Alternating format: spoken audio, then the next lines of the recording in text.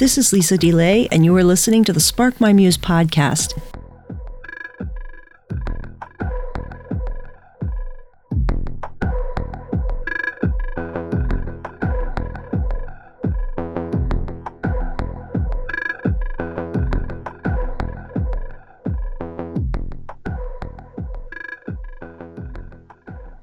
Welcome to Spark My Muse, everybody.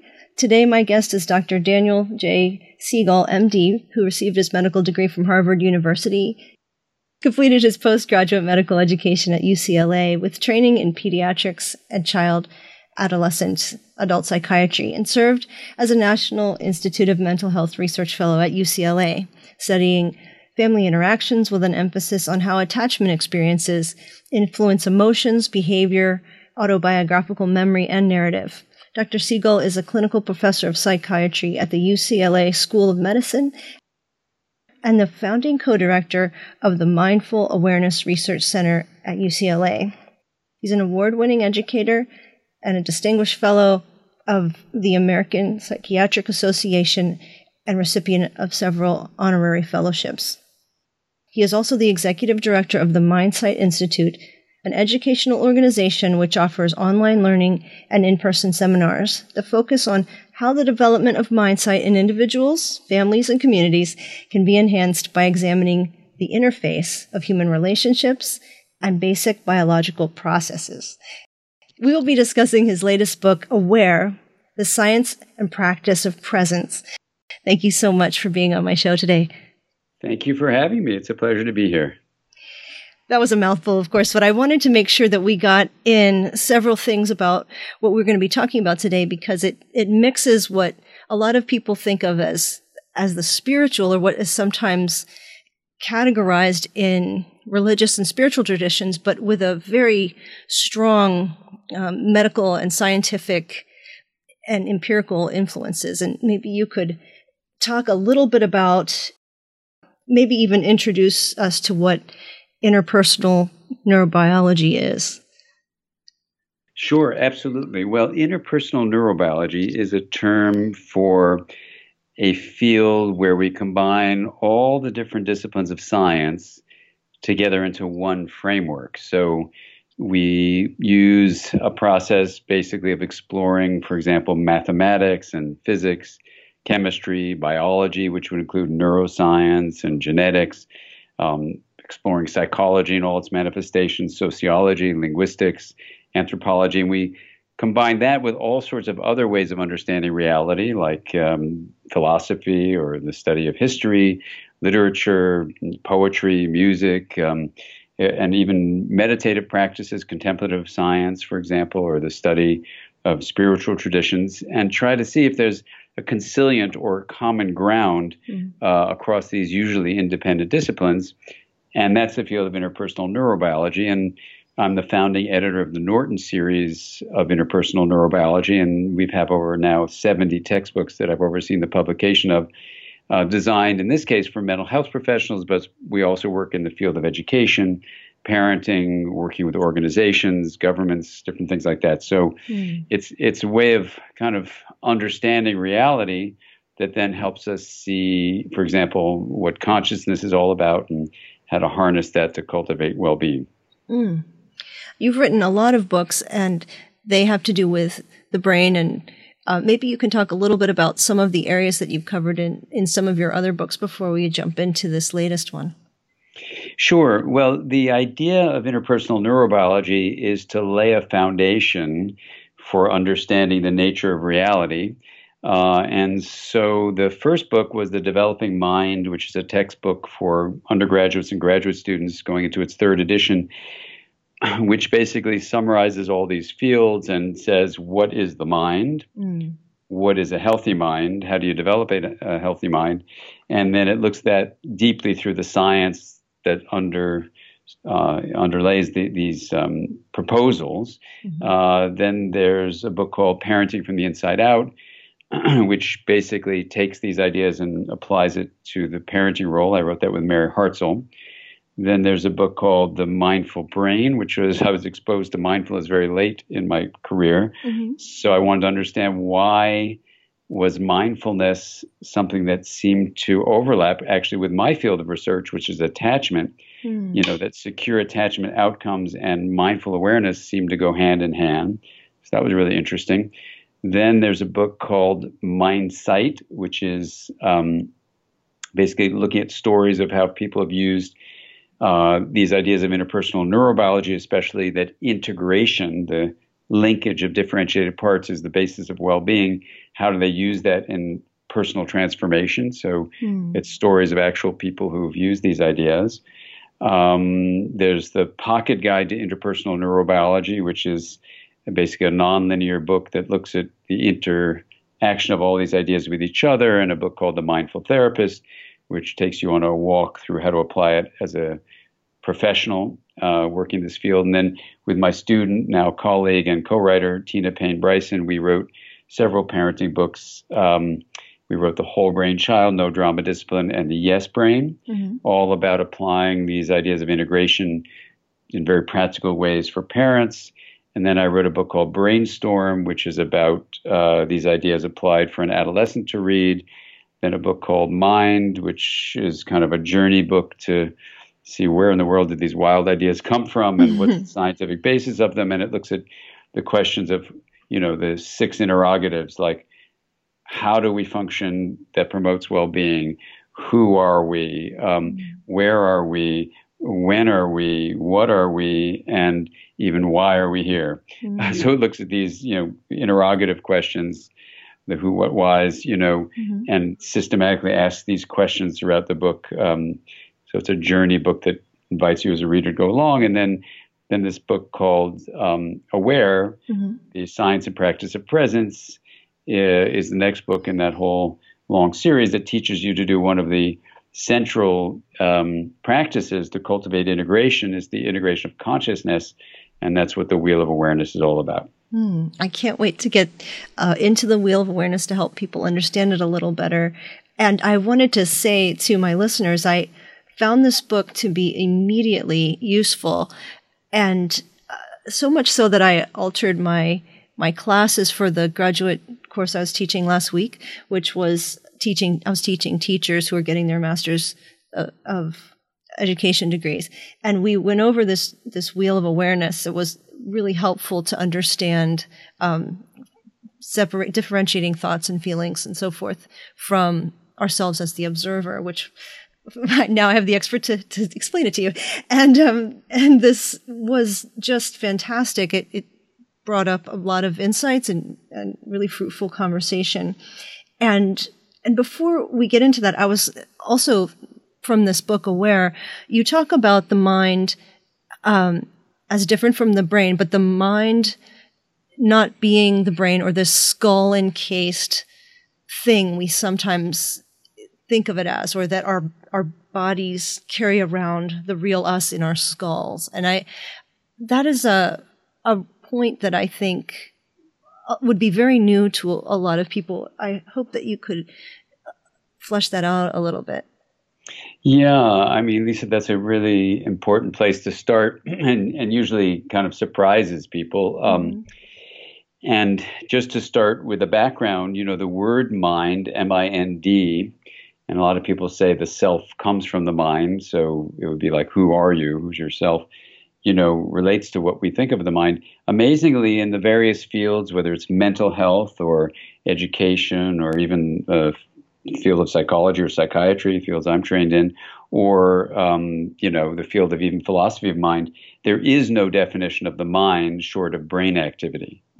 It's just absolutely fascinating. So that's the first thing to say. There just isn't a definition. So back in the early 90s, it's a long story that I talk about in all my books, but especially in the book Mind. I'll just say this, that the journey I've been on the last quarter of a century has been to say, well, to say that the mind is the same as brain activity, when did that first start? Well, it was started by Hippocrates 2,500 years ago, who said all your joys and sorrows, all elements of your mind come from your head. And William James, a wonderful leader, the father of the modern psychology, he affirmed that, reaffirmed that basically. It was being said for 2,500 years. Then in 1890, in the Principles of Psychology, he said the same thing. And it's pretty much the standard line in academia. mind is brain activity. In fact, in a recent textbook on psychology for undergraduates, it says, finally, there's a definition of the mind. It says brain activity related to feelings, thoughts, and behavior. Well, I'm an attachment researcher. I study parent-child relationships as well as a therapist. And for me, mind happens as much within us as between us, among us, And so the question then was, what could be the stuff that could be both within and between? And back in 1992, I brought a whole bunch of scientists together to kind of ask that question. And no one could answer the question. And the 40 scientists in the room were kind of angry at each other because no one agreed on anything. So I had to come up with something. And so I went for a long walk in the intervening week. And I thought, well, what could be within and between could be, energy flow. That it's what I study as an attachment researcher, and patterns of communication are basically sound and sight and stuff like the touch. It's all energy flow. And sometimes it contains symbolic meaning, which is called information. But it's all energy and information flow, if you will. Comes down to energy flow. And that's essentially what the brain is. I mean, my teacher of brain science, David Hubel, he won the Nobel Prize when I was in school for showing how he didn't use these terms, but basically patterns of light coming into a brain changes its structure. So, the brain is a processor of energy flow, and relationships are a sharing of energy flow. So I came back to the group, and basically it's a long story, but the short version is I said, the system of mind is energy flow that is not constrained by skull or skin. And it's different from how people think, but it changes the way you understand, how mind comes from that system, which we can talk about next. And right, and there's a network happening among us, there, and you go into this in the book as well, that there's a we happening, and that there's a mind-body connection. There isn't a dichotomy between the brain up here and then just this shell, that there's neurons all over the body and the gut mind. And so, it's not this just located area that the brain is. You say the body controls the brain, not the brain, the body. Well, they're interactive for sure. And the head brain is responsible for organizing a lot of things that happens in the body. Yeah, that's for sure. Yeah, absolutely. Yeah. I think that's also another going to be first time information for a lot of people that there's such a coordination between the body and the brain. And when you think about it, it seems actually sort of makes sense and seems practical. But we've just not been told that. We just are told the brain is the end all be all of who we are as people. And it doesn't have any, there isn't anything else. And so this part about interconnectedness is so important in the book. And it's actually what I study too. So this is kind of like you're speaking my love language here. No, beautiful. This interconnection is hard to measure. It's hard to measure in some ways, but on the other hand, it's refreshing to me that you actually are measuring it. And we can get into a little later about those 10,000 people who reflect in on awareness themselves. And I would love to touch on that. But maybe you can talk a little bit about what you mean by this wheel of awareness and this hub center. Yeah, absolutely. So, in the long journey that unfolded since that meeting a long time ago, two things emerged. One was the idea that integration is the linking of differentiated parts, and the notion that integration was the basis of well-being came from a long line of reasoning of seeing the mind as what's called a self-organizing, emergent phenomena of a complex system of energy flow that's both in your body as well as, including your head, but also it's relational. So this embodied and relational self-organizing emergent property is what I proposed the mind is back in 92. And when you look at self-organization, mathematics says that when you link differentiated parts of a complex system, it's how you optimize self-organization. And there's a lot of science behind what I'm about to say, but the bottom line is whether the system is the system of the brain or the brain in the body or the person in a relationship, like a child with a parent or a school and a classroom in a school or a whole school or a community or a society or a whole planet. It turns out integration is actually a really useful measure of the kinds of processes that promote well-being or inhibit it. So when integration is impaired, you're either blocking differentiation and or linkage, you get chaos or rigidity. And when you allow integration to naturally arise, then harmony arises and it has 5 features of being flexible, adaptive, coherent, energized, and stable. Anyway, forget all that, except just know it looks like integration is the basis of well-being. You take that proposal and then you add it to a second suggestion, which is that intentional change requires consciousness. And then you ask the weird question, what would happen if you integrated consciousness? So then I'm a therapist, so I would have patients in my office, and I had this table with a central, like, glass hub, if you will, if it's a wheel, the center of the table is glass, and the outside was wood. And I said, hey, let's come on up off your chair, couch, and let's integrate consciousness. And they would go, what are you talking about? I said, well, if consciousness is the experience of knowing, and you're able to know the knowns, let's put the knowns on the rim, like what you hear, what you see or taste or touch, or what you feel in your body, or what your memories are, or emotions or thoughts or something. Those are knowns. Like if I say hello to you, Lisa, you have the experience of the hello. That would be on the, in this case, sound. It would be the hearing of hello. But you also, did you know I said hello? Did you have awareness? Yes, yes. Yeah, so you were aware. So the experience of being aware, we're going to put in the hub. So that's how you differentiate visually in a metaphor the knowing of the hub from the knowns on the rim. And so to integrate consciousness, you take a metaphoric spoke of attention, and you're going to systematically differentiate all the elements of the rim from each other, but then also differentiate them from the hub, but then link them all together. So it's the linking of differentiated parts. So you're integrating consciousness with this simple, visual image. It's a table in my office, but it's a visual image of a wheel. No one wanted to call it the table of awareness. So it's, a wheel with a hub and a rim and a spoke. And then what happened was people started getting better. They started reducing their fear, their anxiety, their mild to moderate depression. They were dealing with traumas better, even dealing with issues of death. It was feeling better. So then, I got the courage to start teaching it to my students who were therapists of all ilks. And they started finding for their own personal practice, it was helpful. And then they started using it on their clients, and they gave me lots of reports of their clients getting better. So then I had the, strength of will, because I'm a very doubting person, to say, let me try this in workshops. So I started doing it in workshops and would record the workshops. So I did it systematically with 10,000 people. Wow. And I would then record, whoever wanted to take the microphone, whatever they shared.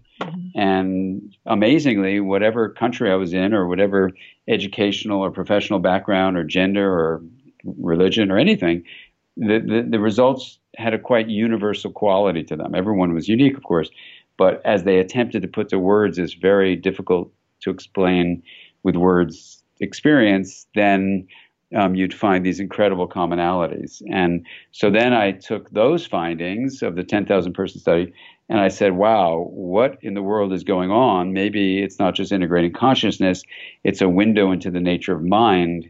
What could this be related to? So I took the original statement, the mind is an emergent property of energy, and then I went to the experts in energy, which are physicists, and I spent a long, long time drilling down with them, what exactly is energy? And of course, they say it's in different forms, electrical energy, chemical energy, mechanical energy, kinetic energy, there's the energy of sound, of light. I said, yeah, but what do they all share in common? And ultimately what they said was this: energy is the movement from possibility to actuality. And I took that definition of energy and then mapped it onto the 10,000 person study. And that's where the book Aware comes from, is saying, here's what the hub may actually be. Here's what the rim may actually be. And if with a million ifs there, because it could be completely wrong, but if it's true, then there are certain incredible implications of it for how we live our lives individually and in families and in schools and in organizations and together as a human family that come from this idea. And this is why I'm so excited about the book Aware, because I tried my best with my daughter's illustrations in there, to just do it step by step so that everyone could really see visually as these ideas that may seem abstract, but actually when you start to live them, they're anything but abstract. They're kind of these liberating, concrete experiences you have that it may have been hard to understand what it is, but when you look at the mind as an emergent property of energy, then suddenly you see, oh, I get it. This is what's actually happening to me. So, every day I do the Wheel of Awareness practice, I get this opportunity to, explore the different dimensions of energy that we can talk about if you want in a moment. Yeah, that would be great. So for listeners who are, they don't have the benefit of seeing the wheel right now as you've described it. It can be a little hard for some people who are visual, but it is really helpful to see the wheel, and you have something on your website to show people that. When I described it to my students and drew a little wheel out on the whiteboard, the biggest takeaway immediately was just that you aren't your thoughts and feelings. And that's something people seem to get very quickly, that you can observe them and you can focus your attention toward them or then pull your attention away. And that a lot of people, as you say in your book, live on the rim and they aren't ever separated from what their senses are necessarily, and they can't look back on them. I'm sure. And then there's an awareness practice, is what we're talking about too, that you can do mindfulness practice that you go through in the book that really dives deep into this model that you can be aware of your awareness and you can really have just there are a lot of benefits. Like I could tell, I did a lot of mindfulness practices with the teachers I taught, and then if they could picture themselves as differentiated from their thoughts and feelings and sensations, it gave them a lot of extra space to do inner work and so forth. Yeah, it's beautiful. Beautiful. Exactly. When you ask the question, okay, well, why is it, for example, in the 10,000 person study, when people have this step where you systematically, go through what you hear, what you see, what you smell, what you taste, what you touch. On the first segment of the rim, you move the spoke over to the second segment, and now you're on the interior sensations of the body, which are the muscles, the bone sensations, the sensations of the genitals, the sensations of the intestines, the respiratory system, the heart, and then the whole body. And then you move the spoke of attention to the third segment of the rim, which is mental activities like emotions, thoughts, and memories, and other things, and then you explore in an advanced step the hub itself by bending the spoke around, or some people prefer the image of retracting the spoke or just leaving the spoke in the hub. Some people like the idea of just no spoke, just being in the hub. And you experience that, and then you straighten the spoke out or send the spoke out to the fourth and final segment of the rim, which is the experience of our connection to things outside the body, so other people on the planet. And that's the practice, and it, there's a short version, there's a long version. But anyway, when people do it, there's a lot to say about it. But here, let's just focus on the hub itself. When people, bend the spoke around or feel the space between mental activities, or just rest in the hub, they describe this expansiveness, this loss of time, this sense of being connected to everything. Some people it's love, some people God, some people awe, joy, gratitude. I do this practice every day, and each time it has different aspects of those qualities. So the question is, what's going on? Why would this happen all around the planet when people differentiate the knowing of awareness from the knowns and just drop into awareness? Would they have this feeling? So that's the question. And here's an attempt to just try to provide a scientific framework that fits with those empirical findings, because those are scientific findings. That is, they've been systematically collected in a pretty controlled way, recorded, collated, and now the question is, what in the world is going on? You know, and so when I went to these physicists and asked them, well, you know, you're the experts in energy. What exactly is energy? And they say, well, you know, it comes in these different forms, but it's the movement from possibility to actuality. And then I go, oh my gosh, this could explain the whole 10,000 person study findings.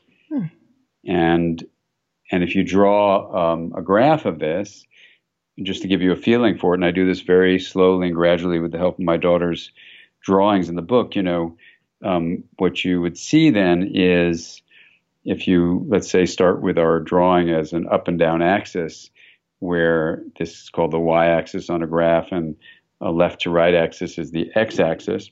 Let's make the x-axis change, or what some people call clock time, or just time.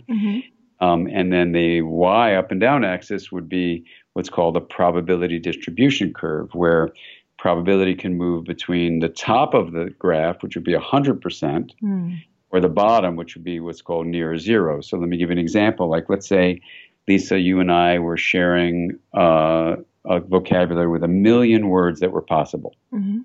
And you don't know which of the words I'm thinking of right now, but I'm thinking of a word. What's your chance of knowing that one of 1 million words? 1 in a million.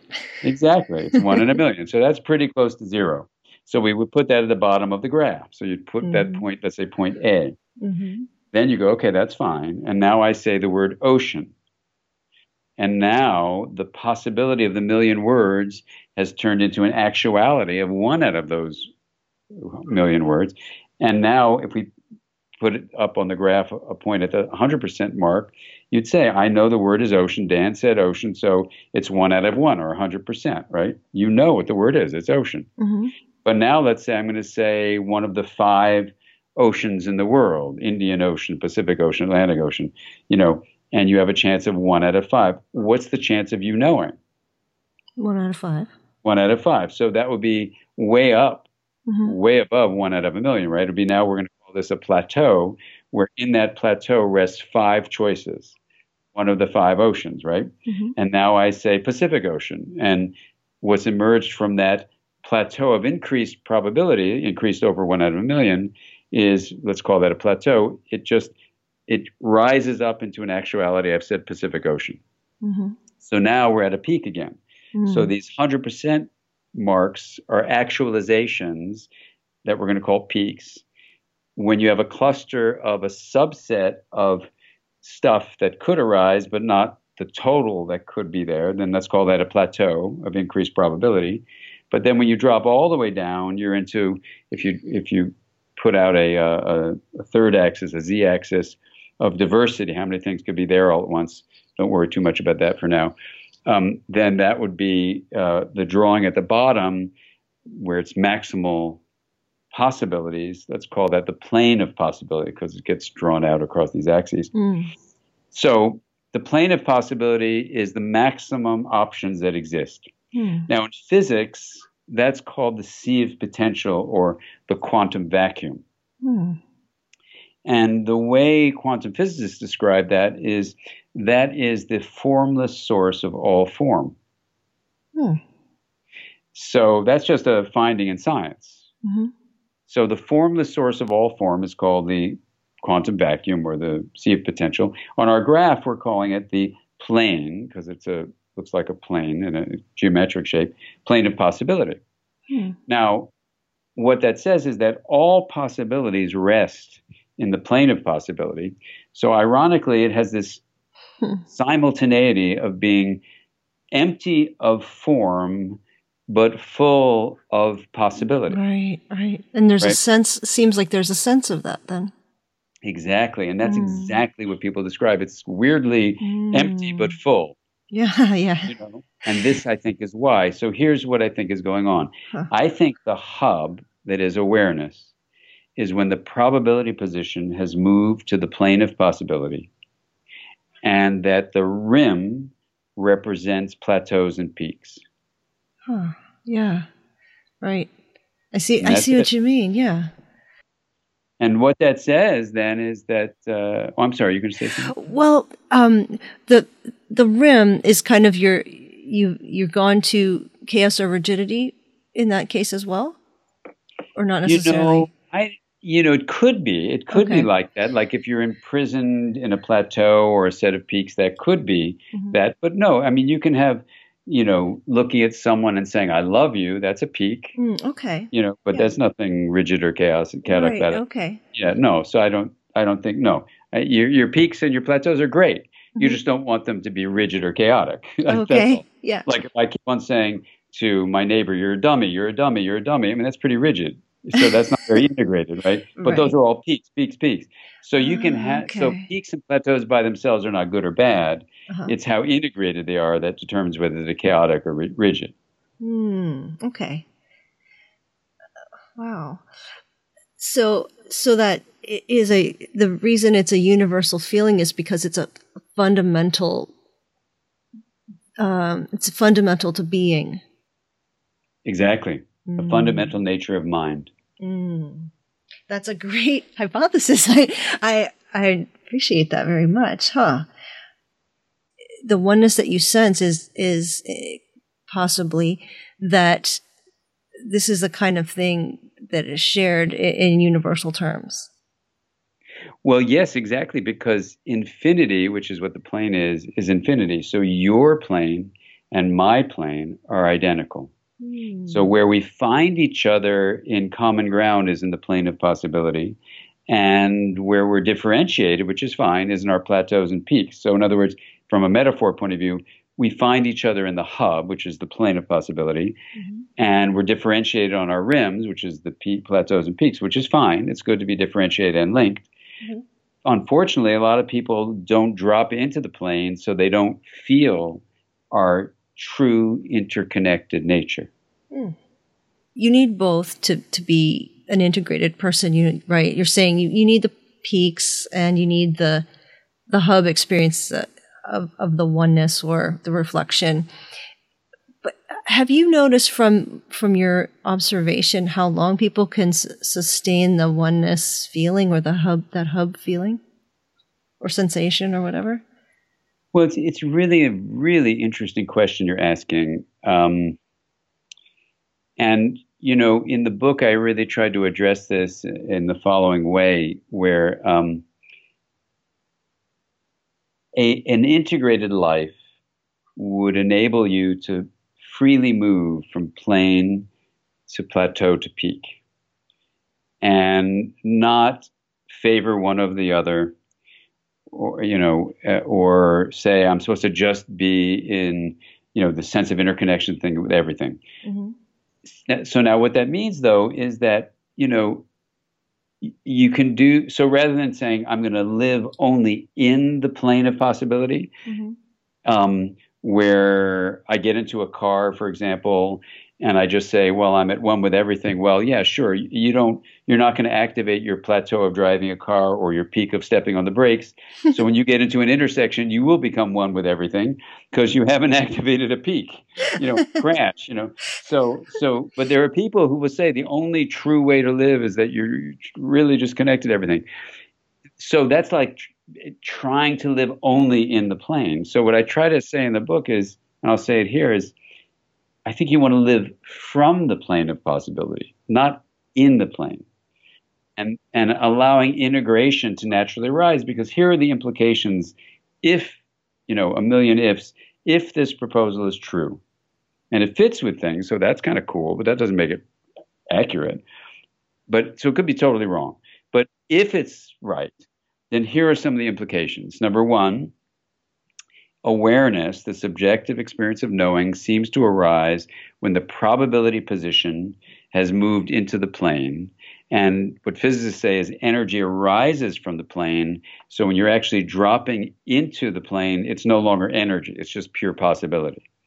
So that's why you'll hear me say weird things like, "Oh, your probability position is in the plane." Not you can't say energy is in the plane because the plane is not energy. Right. Anyway, so it's a little awkward, but so be it. We're just we're honoring the true science of it all. So that's one thing. Why awareness would arise from there, I have no idea. Just like any of the brain theories, like integration of information leads to consciousness. No one knows why. We have the subjective experience, and I don't know why. Why would the plane of possibility be? I don't know. That's for the next generation to figure out. I have no idea, but it's fascinating. It seems to arise from there. That's number one. Number two, let's take an example of Billy. Billy's a 5-year-old I talk about in the book. The teacher teaches him the wheel of awareness as a drawing, not as a meditation or anything, but as a drawing. He was expelled from one school for beating up a kid on the yard. He comes to her school. He learns the wheel like everybody else. The next day he comes to Mrs. Smith, the teacher. He says, Mrs. Smith, you got to give me a break because I'm on the yard. Joey took my blocks. I'm about to punch him. I'm lost on my rim. I got to get back to my hub. Mm. Now, what he's saying in plane of possibilities terms, what I call 3P terms, meaning plane, plateaus, peaks, is that he became aware of the impulse to hit Joey. And not only did he have the subjective experience of awareness, that number two is not only awareness, it gives him a pause to put a space between impulse and action. That's awesome. Mm-hmm. But number three, if you think about this model, the plane is the source of other options. It's the form, the source of all form. So he's dropping the probability position into the source of other choices. Mm-hmm.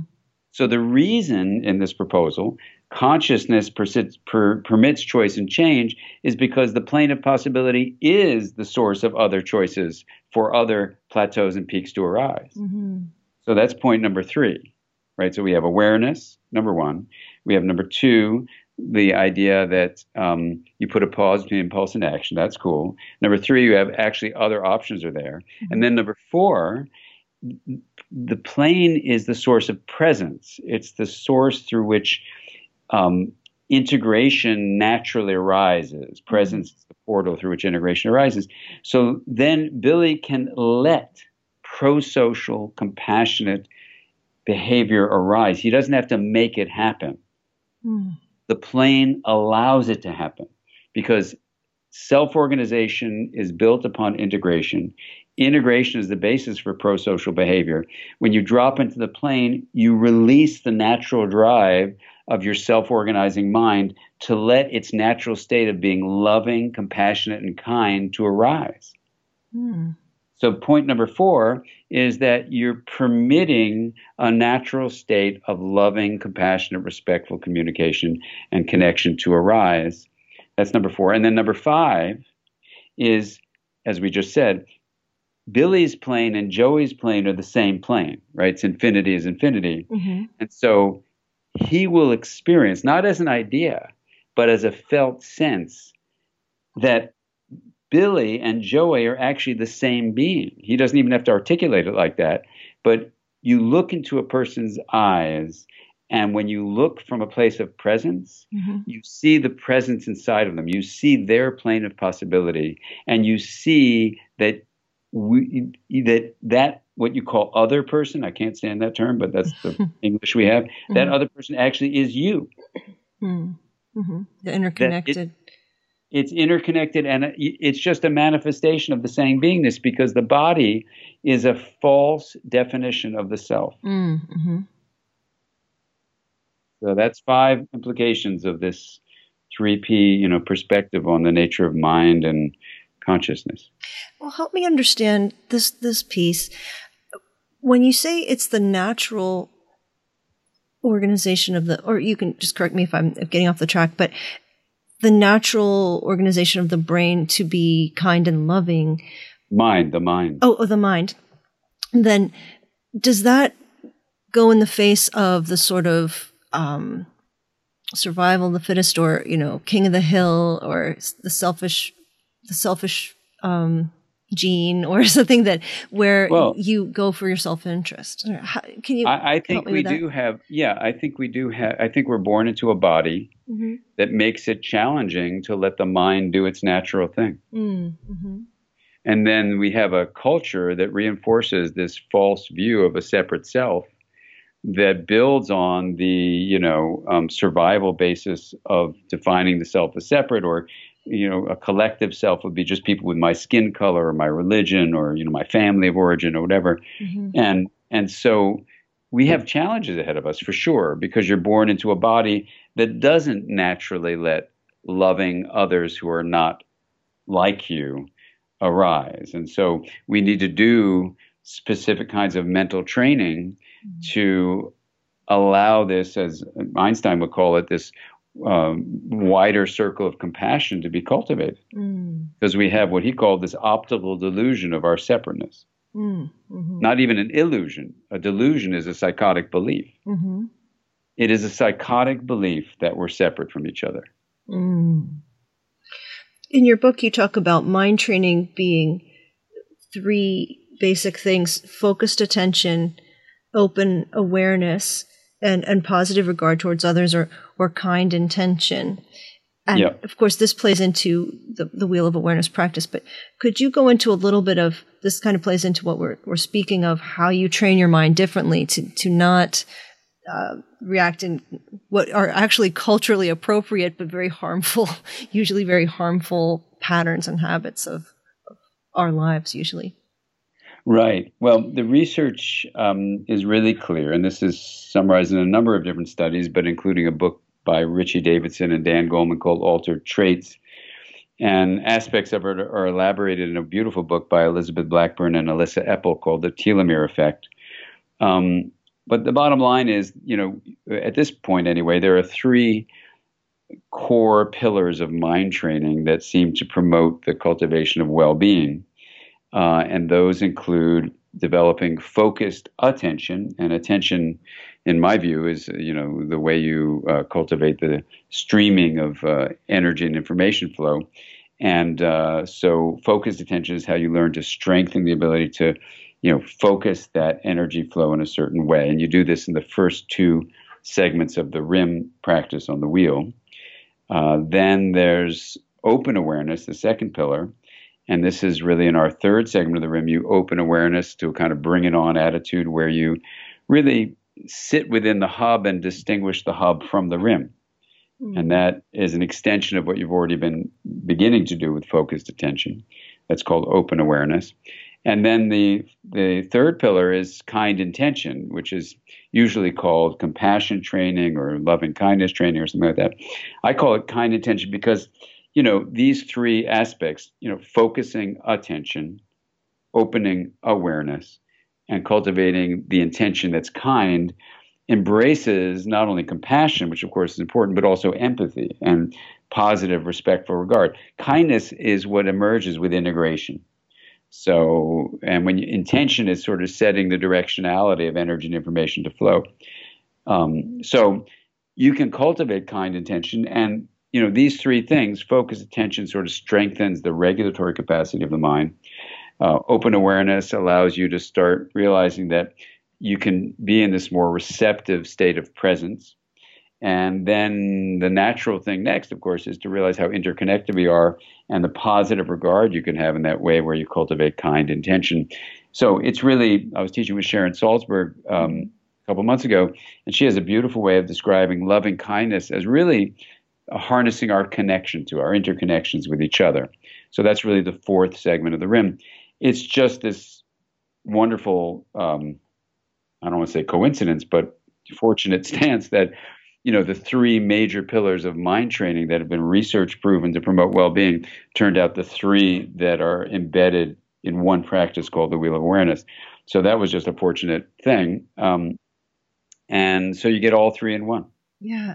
And you mentioned in the book, intention sets the tone of our mental patterns. So you speak a lot about how neurons fire. What is your, I'm sure you can remember it way better than me, but about how neurons fire and rewire.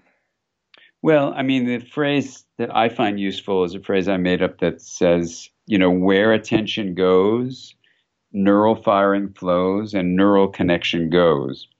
So where attention where attention goes, what you're paying attention to, how you're paying attention, neural firing flows, you're activating the brain in certain ways, and neural connection grows, meaning because of neuroplasticity, when energy and information is streaming through certain activated circuits, they activate the genes that allow proteins to be produced that allow the synaptic connections to be reinforced and myelin to make the connections among those synaptically connected neurons more efficient. And in all those ways, basically attention done in a systematic way that's integrative is literally going to grow integration in the brain. That's what the research shows, that both functional and structural integration is what the outcome of these three pillar trainings are. And if, for those people who like to know the names of the parts of the brain, the hippocampus that integrates, links widely differentiated areas to each other, grows. The corpus callosum that links the differentiated left and right hemispheres to each other grows. The prefrontal cortex that links the differentiated areas of the brain grow. And even a set of studies called the connectome studies that look at the more subtly differentiated areas and how they're more subtly linked to each other, that grows.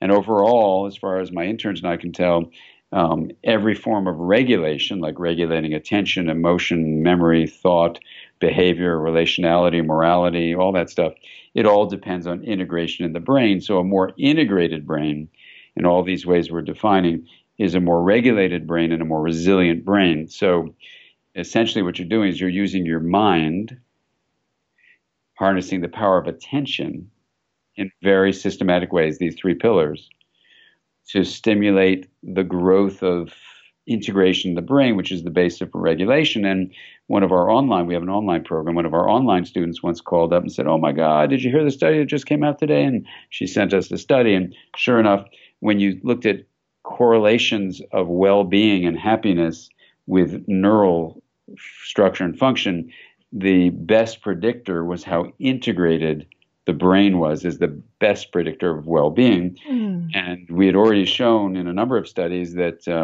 impaired well-being is associated with impaired integration. So when you put this together with these studies that the three pillars create integration in the brain, it's a pretty awesome, conciliant set of findings, Yeah. It also reinforces the idea that when humans are isolated from each other, that interconnection is, that can not be fruitful because there isn't connection with other people, or somebody's extremely isolated, they can develop a lot of health issues and they won't have the same kind of integration necessarily. Well, exactly. I mean, the mind is a relational as well as embodied process. So when you're disconnected, you're like destroying half your mind. Wow. And then you think about solitary confinement or just people who are lonely and isolated in their homes, or, watching TV instead of being able to have friendships or something. They can get more and more unwell. Yeah, exactly. It's really, the science backs that up as well. And also, of course, the obvious point is probably what everybody winds up asking one way or the other is all the science seems to back up what religious and spiritual traditions have been practicing for a long time. Things like meditation and prayer seem to focus attention, and certain spiritual traditions have been doing this for thousands of years, or hundreds of thousands of years, maybe. Yeah, I recently did for my dear friend John O'Donoghue, which in English we pronounce John O'Donoghue. But I was corrected there in Ireland, which was beautiful. We did an honoring of him because he passed about 10 years ago. And he and I were writing a book on the bridge between science and spirituality. And, he was a mystic, an Irish mystic, and also a Catholic priest. He had been a Catholic priest and a philosopher and a poet. So it was a really fascinating collaboration we had. And, this view of the plane of possibility overlaps with what John had written about called Now, that I just discovered right before I did the talk for him, on the poetics of possibility. And, people don't usually see a bridge between these fields, but yes, what happened in this convening in John's honor, and what this work really suggests is as John would have said, a marriage that was never dissolved can be finally acknowledged to be there, which is, the pursuit of meaning and connection, which some people would say is what the word spiritual really means. Meaning and connection, meaning beyond survival, connection beyond the boundaries of your skin.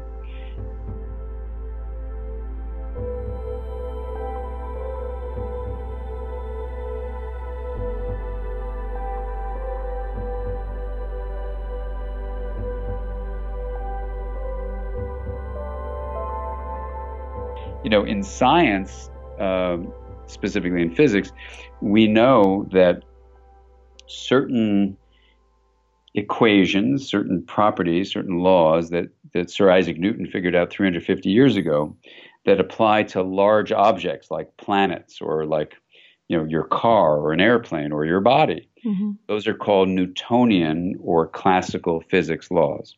Mm-hmm. They are absolutely fine. You get in your car, you press on the brakes, the car stops. Mm-hmm. But we now know in the last 100 years that those conditions of large objects, which are accumulations of small things, a small thing is called a microstate, like an electron. Mm. When you get a bunch of small things, microstates bunched together, we call it a macro state. And macrostates interact with each other with the principles that Isaac Newton figured out, called Newtonian classical physics. One of those things is certainty. You press on the brakes, that car is going to certainly stop. Get in an airplane bound for New York, as long as all the mechanics are working, that plane is going to New York. Mm. Fine. So certainty is Newtonian. And things have a directionality of change. So if you and I, Lisa, we crack an egg open, you can't uncrack the egg. There's a directionality of change because an egg is a macrostate. It's an accumulation of a lot of microstates. Mm. But when you study the quantum level of microstates, then those properties don't apply. The property of certainty does not apply. So quantum rules are all about probabilities, not certainties. And there's other things that come up, like the arrow of time. The directionality of change does not exist at the microstate level.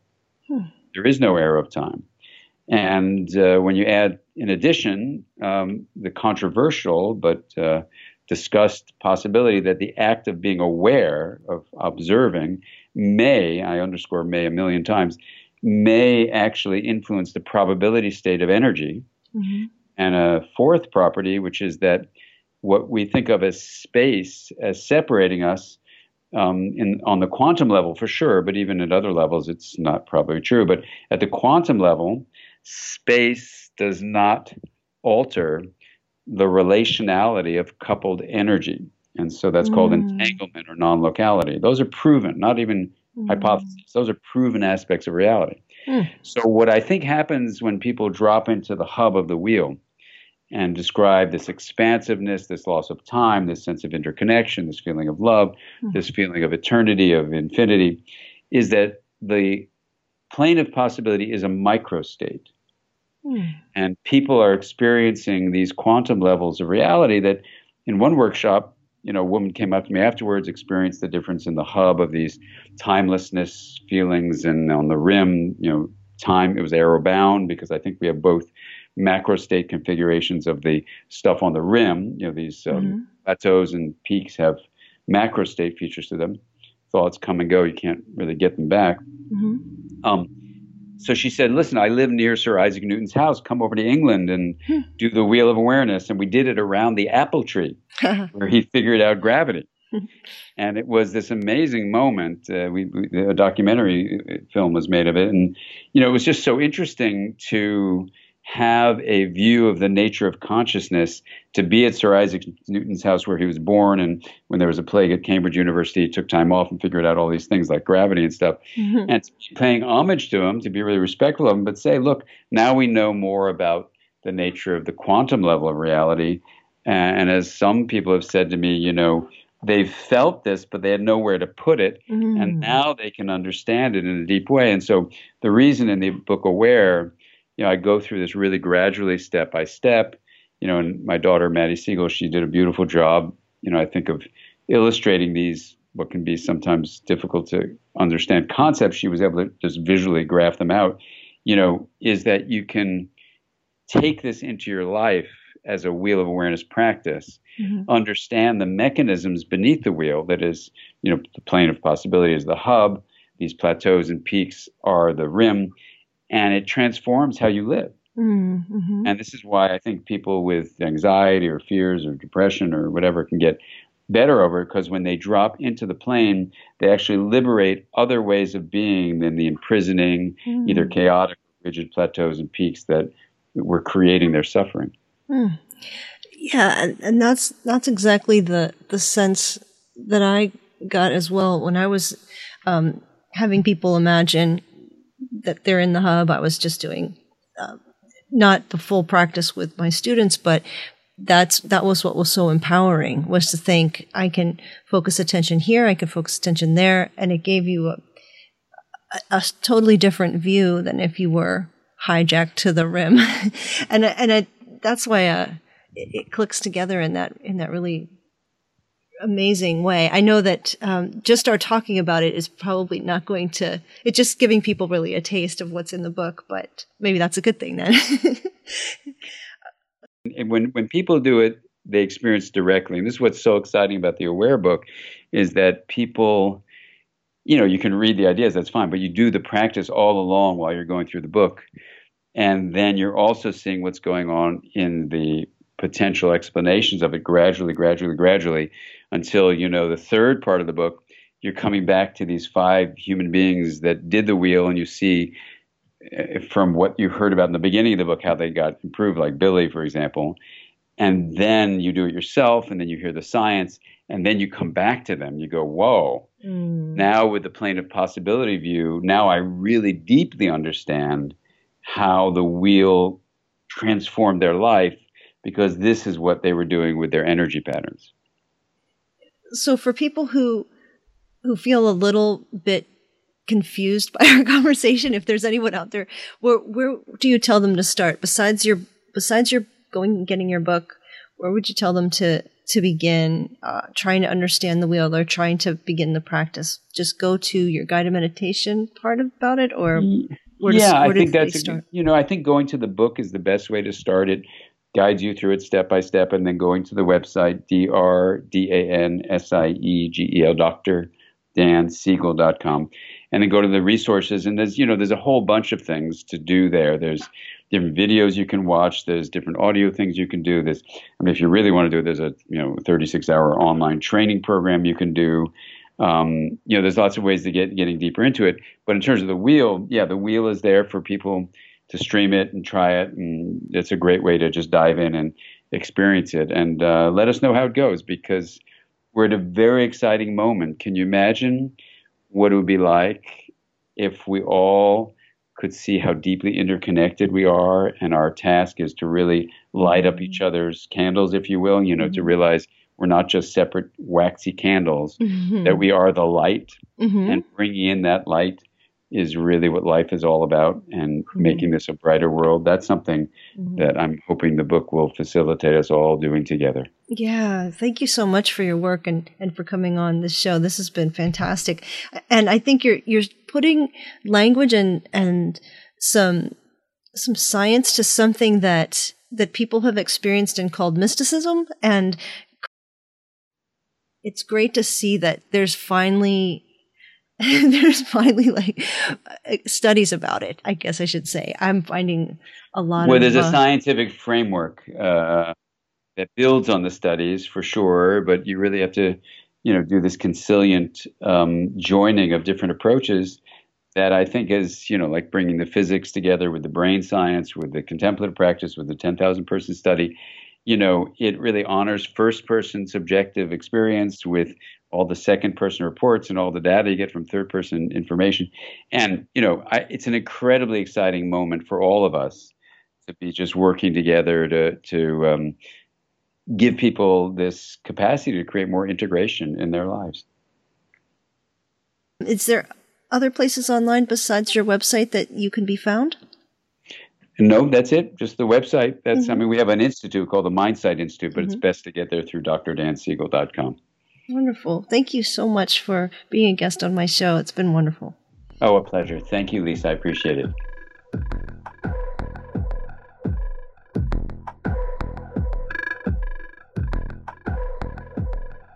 If you've listened to the show and you've thought, wow, I wish I could find out a little bit more about someone mentioned or a book or a website, that's what show notes are for. Just go to patreon.com/sparkmymuse. Patreon is like patron with an E. Patreon.com/sparkmymuse. If you enjoyed the show, please rate it on iTunes. Thank you so much for listening.